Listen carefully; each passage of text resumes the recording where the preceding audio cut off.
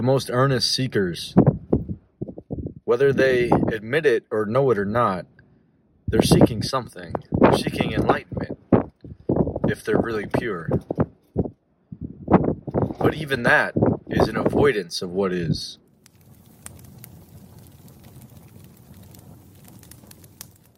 What I notice most when I look out at the world and see all these people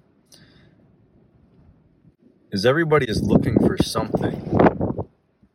Everybody is looking for some unique quality, something to happen, something to gain. Even the most earnest seekers, whether they admit it or know it or not, they're seeking something. They're seeking enlightenment, if they're really pure. But even that is an avoidance of what is.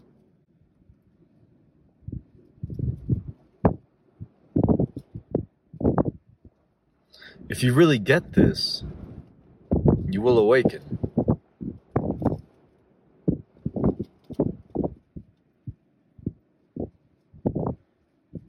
And perhaps even become liberated from the sense of a finite self. So what this really is nothing, appearing as everything. And when you can see this,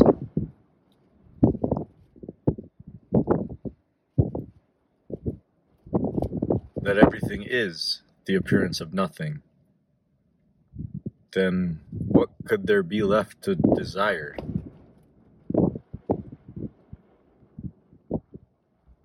All there is left is being. Being appearing as everything.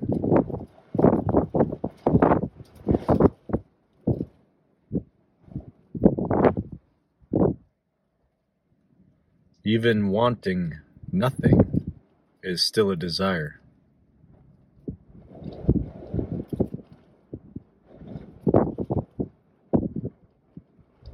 This is how fine we're becoming. This is where pointings dissolve.